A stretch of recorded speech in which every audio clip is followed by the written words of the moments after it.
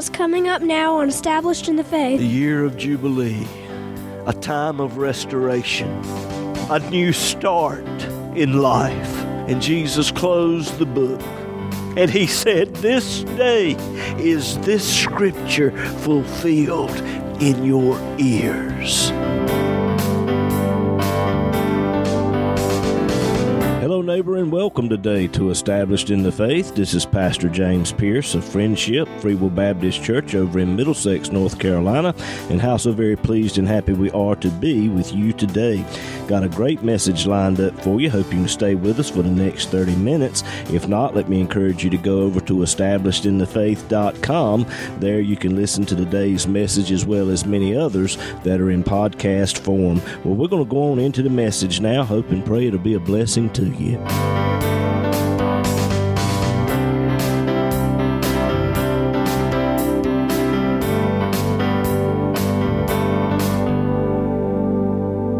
Have your Bibles this morning, would you turn with me, please, once again to the Gospel according to St. Luke.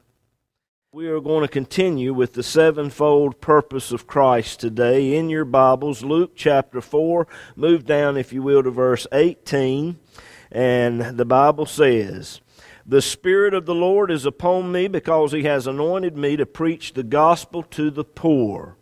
He has sent me to heal the brokenhearted, to preach deliverance to the captives, and the recovering of sight to the blind, to set at liberty them that are bruised, to preach the acceptable year of the Lord." Today, we want to take a look at that last little phrase there that Jesus read out of the book of Isaiah that day, to preach the acceptable year of the Lord.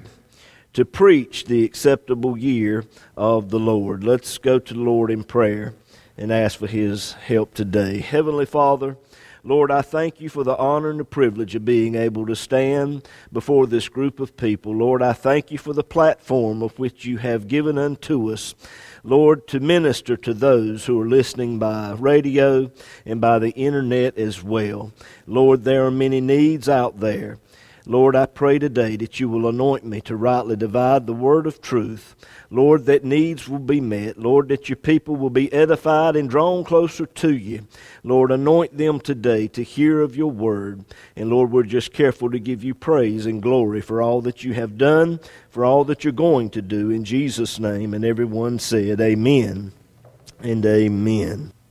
On this particular day, as Jesus stood in the synagogue in His little hometown of Nazareth, no doubt there were hundreds, maybe even 1,000 people had packed that synagogue to hear Jesus preach that day. And He stood up for to read, and there was delivered unto Him the book of the prophet Isaiah. Now, whether that just so happened to be the place where they were studying at the time, or whether He specifically asked for the scroll of Isaiah, we really don't know. But when they handed to Him the book of the prophet Isaiah, He turned to the place, what we know today as Isaiah chapter 61. And He read this scripture, "The Spirit of the Lord is upon me." Let me tell you something today. Everything that has ever been done in this world has been done through and by the third person of the Godhead, the Holy Spirit. And Jesus Christ had the Holy Spirit. The Spirit of the Lord is upon me. The Spirit of God rested upon Christ in a way unlike any other human being in history. From the time of His conception in the womb of Mary to the time He died on Calvary's cross, the Holy Spirit was there leading and guiding and moving and working in His life. And let me tell you something. If Jesus Christ, the Son of God, ever so perfect, never sinned one time in word, thought, or deed, needed the moving of the Holy Spirit, needed the guidance of the Holy Spirit, needed the Holy Spirit in his life. Ladies and gentlemen, how much more do we today need the moving and working of the Holy Spirit within our hearts and lives? And let me tell you, what Jesus Christ did for us at that cross opened up the door for the Holy Spirit to come into our hearts and lives in a way that was not able to have been done previously under the old economy of God. It is a privilege today to have the Holy Spirit within our hearts and lives. The Spirit of the Lord is upon me because He has anointed me. Jesus did not start His ministry until He went to John the Baptist to be baptized.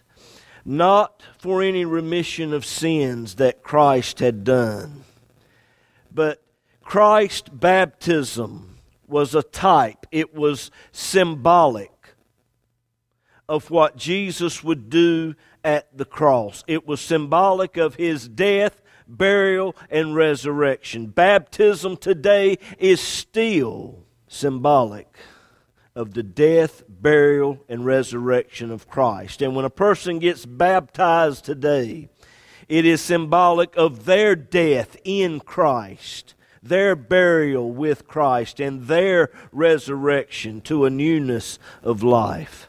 Old things have passed away. Behold, all things are become new. And when John baptized Jesus Christ that day, the Holy Spirit descended upon him as a dove. And that anointing for public ministry started when Jesus was 30 years of age. Jesus was the ultimate anointed one.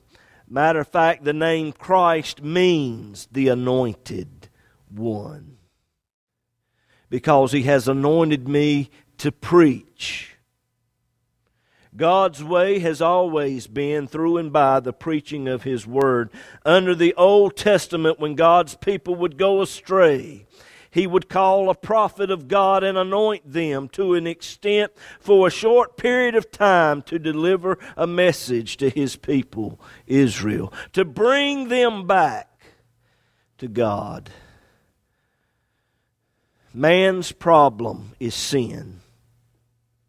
Man's problem is the sin nature. When we give in to that sin nature, it hardens the heart of the individual. It creates bondage within that person's life. And only the anointed preaching of the gospel can get through to that hard heart, can break through that bondage of darkness. Because He has anointed me to preach the gospel. What is the gospel? It's good news. But it is the good news of Jesus Christ and Him crucified as the answer to the ills of mankind. That's what God has called us to do. To preach the gospel of Jesus Christ. To preach the gospel to the poor. There's one qualification to be saved, and that is you have to be poor. If that's the case, I'm well qualified, because I can tell you there ain't a whole lot in the bank account. But it has absolutely nothing to do with money. It is a spiritual condition. The whole human race is born spiritually bankrupt when it comes to righteousness. Our righteousness is as filthy rags, the Bible says. And yet the Bible also says, without holiness, no man shall see God. In order to obtain the righteousness that God will accept and you see God one day, you have to recognize that you are spiritually bankrupt before God. You have no righteousness. You have no holiness. There's nothing that you can do to save yourself. But when you place your faith in the finished work of Christ and what He did for us at Calvary's cross, then God takes your sin and separates them as far as east is from the west, and He gives unto you His righteousness. And it's all by faith, lest any man should boast. The Spirit of the Lord is upon me, because He has anointed me to preach the gospel to the poor. Then He said, to heal the brokenhearted. The heart is referred to here has to do with the soul and the spirit of man. Every single human being is born with a broken heart. When God created Adam in the Garden of Eden, Adam was formed out of the dust of the ground, and he was just a statue until God breathed into his nostrils the breath of life. And Adam became a living soul. The Holy Spirit is what empowered the first man, Adam. But when he partook of that forbidden tree, the Holy Spirit left, and man has been broken ever since. Sin has broken the heart of the human being, and sin has killed every single human being that has ever lived, and will continue to kill. There's nothing that breaks the heart like losing a loved one to the grave. But Jesus said, I go away to prepare a place for you. And if I go away, I will come again, and I will receive you unto myself, that where I am, there you may be also. Some of you in this place, many of you listening to me by radio today, you've lost a loved one to the grave. But let me tell you, if they accepted Jesus Christ as their Lord and Savior, and if you have accepted Jesus Christ as your Lord and Savior, you will see them again one day.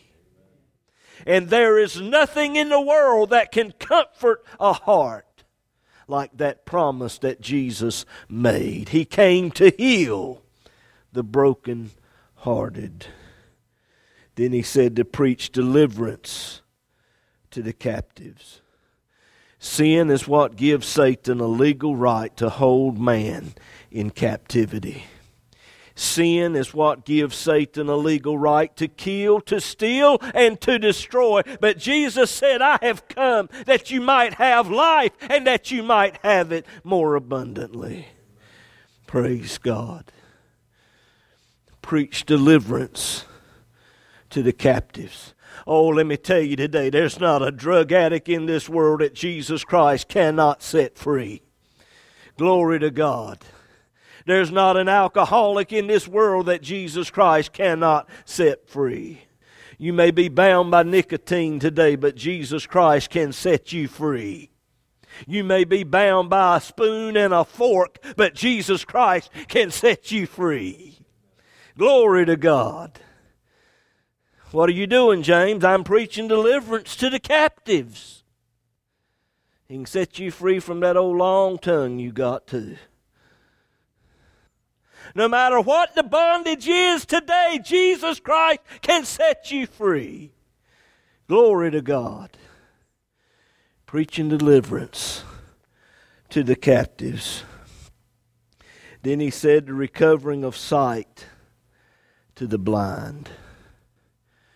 When Jesus walked this earth, He healed many who were physically blind. And let me tell you, Jesus Christ can still do that today. physical blindness.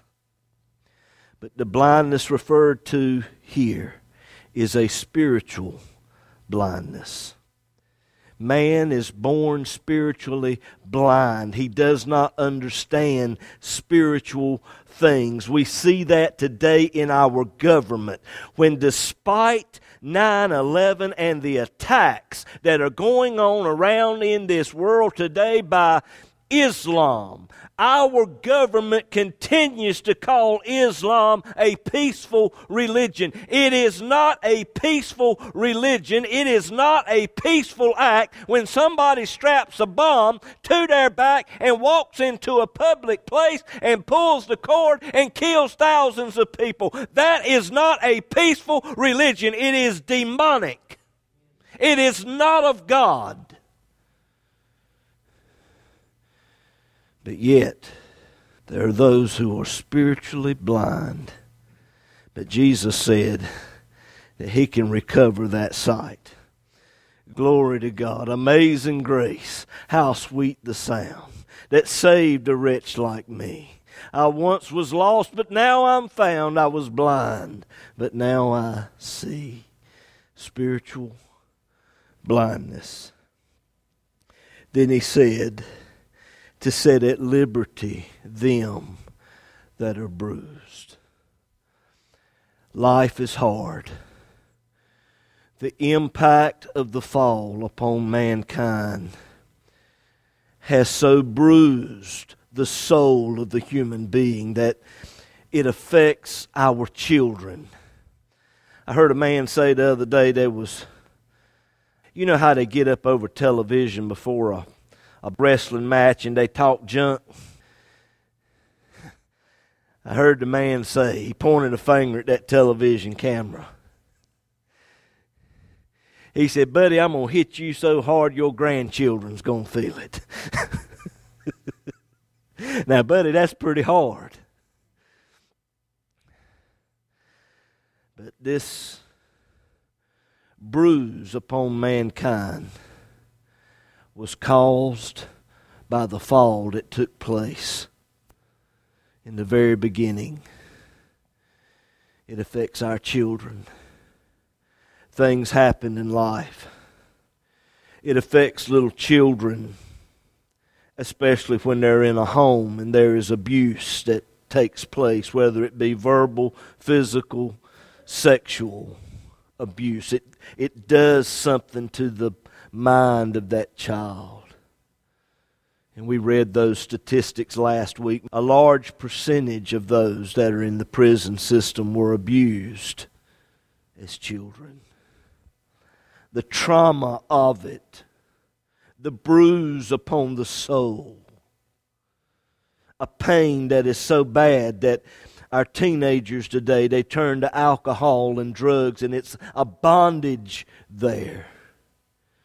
But Jesus said that He came to set at liberty them that are bruised. No matter what has happened in your life that has caused you to be bitter, that has caused you to harbor ill will toward somebody else. There's no bondage in the world like that bondage of unforgiveness. Jesus Christ can set you free from that thing. To set at liberty them that are bruised. And then Jesus said, to preach the acceptable year of the Lord. Many Bible scholars believe that the day that Jesus stood there in that synagogue and He read these words, it was the first day of the year of Jubilee. The year of Jubilee took place every 50 years. And on the day of Jubilee, all debts were canceled. Mom and Daddy who had lost the farm because life comes at you hard. that property was restored to its original owners. Those who did not have money to pay their debt and had to go into slavery in order to pay their debt, they were free. The year of Jubilee, a time of restoration, a new start in life. That's what it meant. And Jesus closed the book, gave it again to the minister, and sat down, and all the eyes of them in the synagogue that day were fastened upon him. And he said, "This day is this scripture fulfilled in your ears." Those sitting there in the synagogue that day who were well versed knew that these scriptures pertain to the Messiah. In essence, Jesus was saying, "I am the Messiah. And this is the acceptable year of the Lord." Miracle upon miracle had been performed up to this time. Blinded eyes being opened up, deaf ears being made to hear, the lame were restored to where they could walk again. Demon spirits were cast out. Even the dead had been raised. And despite these miracles, signs, and wonders, and Israel rejected him as their Messiah. Do you realize that had Israel accepted Christ, had the people in the synagogue that day had gone out and announced to the world, "We have found our Messiah. Jesus Christ is our Messiah," Rome would have got wind of it. They'd have came in, they'd have took Jesus, they'd have crucified him. Jesus would have died for the sins of the world. He would have been raised again the third day. After he was raised from the dead, the millennium could have started right then. But because of unbelief, this world has been subjected to an additional 2,000 years of pain and hurt and sorrow and death. Israel's denying of Christ ushered in the church age. And Jesus told his disciples before he ascended to the Father, "Go into all the world and preach the gospel, baptizing them in the name of the Father, the Son, and the Holy Spirit." The business of the church is to preach the gospel of Jesus Christ. That is the business of the church. That should be number one, top priority of the church. But God help us today, we're so busy selling chicken plates and washing cars and cutting grass and doing all of these other things. And there's nothing wrong with fundraisers. But let me tell you, if the people in the church would pay their tithe and give to the work of God as they should, the church wouldn't have to have chicken plate sales.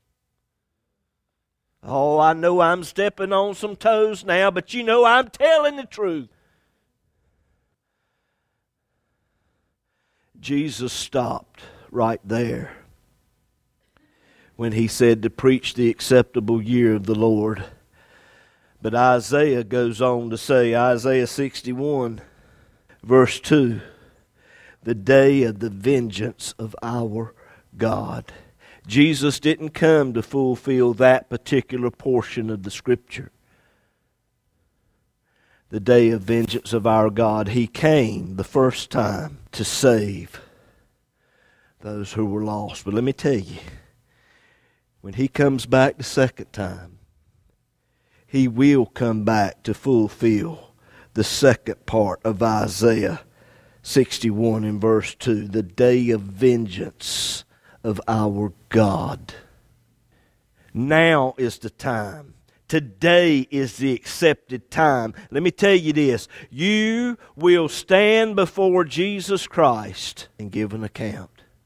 You can stand before Him now and give an account and accept Him as your Savior, and He will give to you more abundant life and eternity in heaven.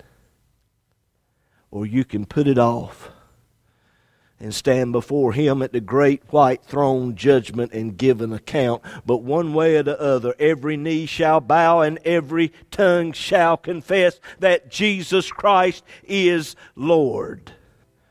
But answer to Him you will. What will it be, friend? What will it be, neighbor? Will you accept Him as your Savior now? Or will you stand before Him one day as your judge? The signs are all around us today of His coming.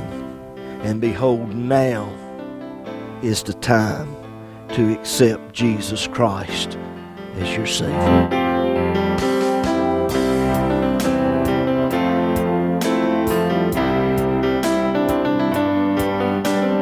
If the program today has been a blessing to you and you would like to have a free CD copy of this message, just give us a call or text us at 252-299-4234. You can also go to establishedinthefaith.com. There you will find today's message as well as many others that are in podcast form. But perhaps you need someone to just talk to or to just pray with you about something. Again, just give us a call at 252-299-4234. This program is an outreach ministry of Friendship Free Will Baptist Church over in Middlesex, North Carolina. As well depends on the prayerful and generous financial support of listeners like you. To contact us or to contribute to this ministry, go to establishedinthefaith.com, click on the Donate tab. It's easy and all donations are safe and secure through PayPal. You can also mail us at Established in the Faith, P.O. Box 601, Bailey, North Carolina 27807. We look forward to hearing from you.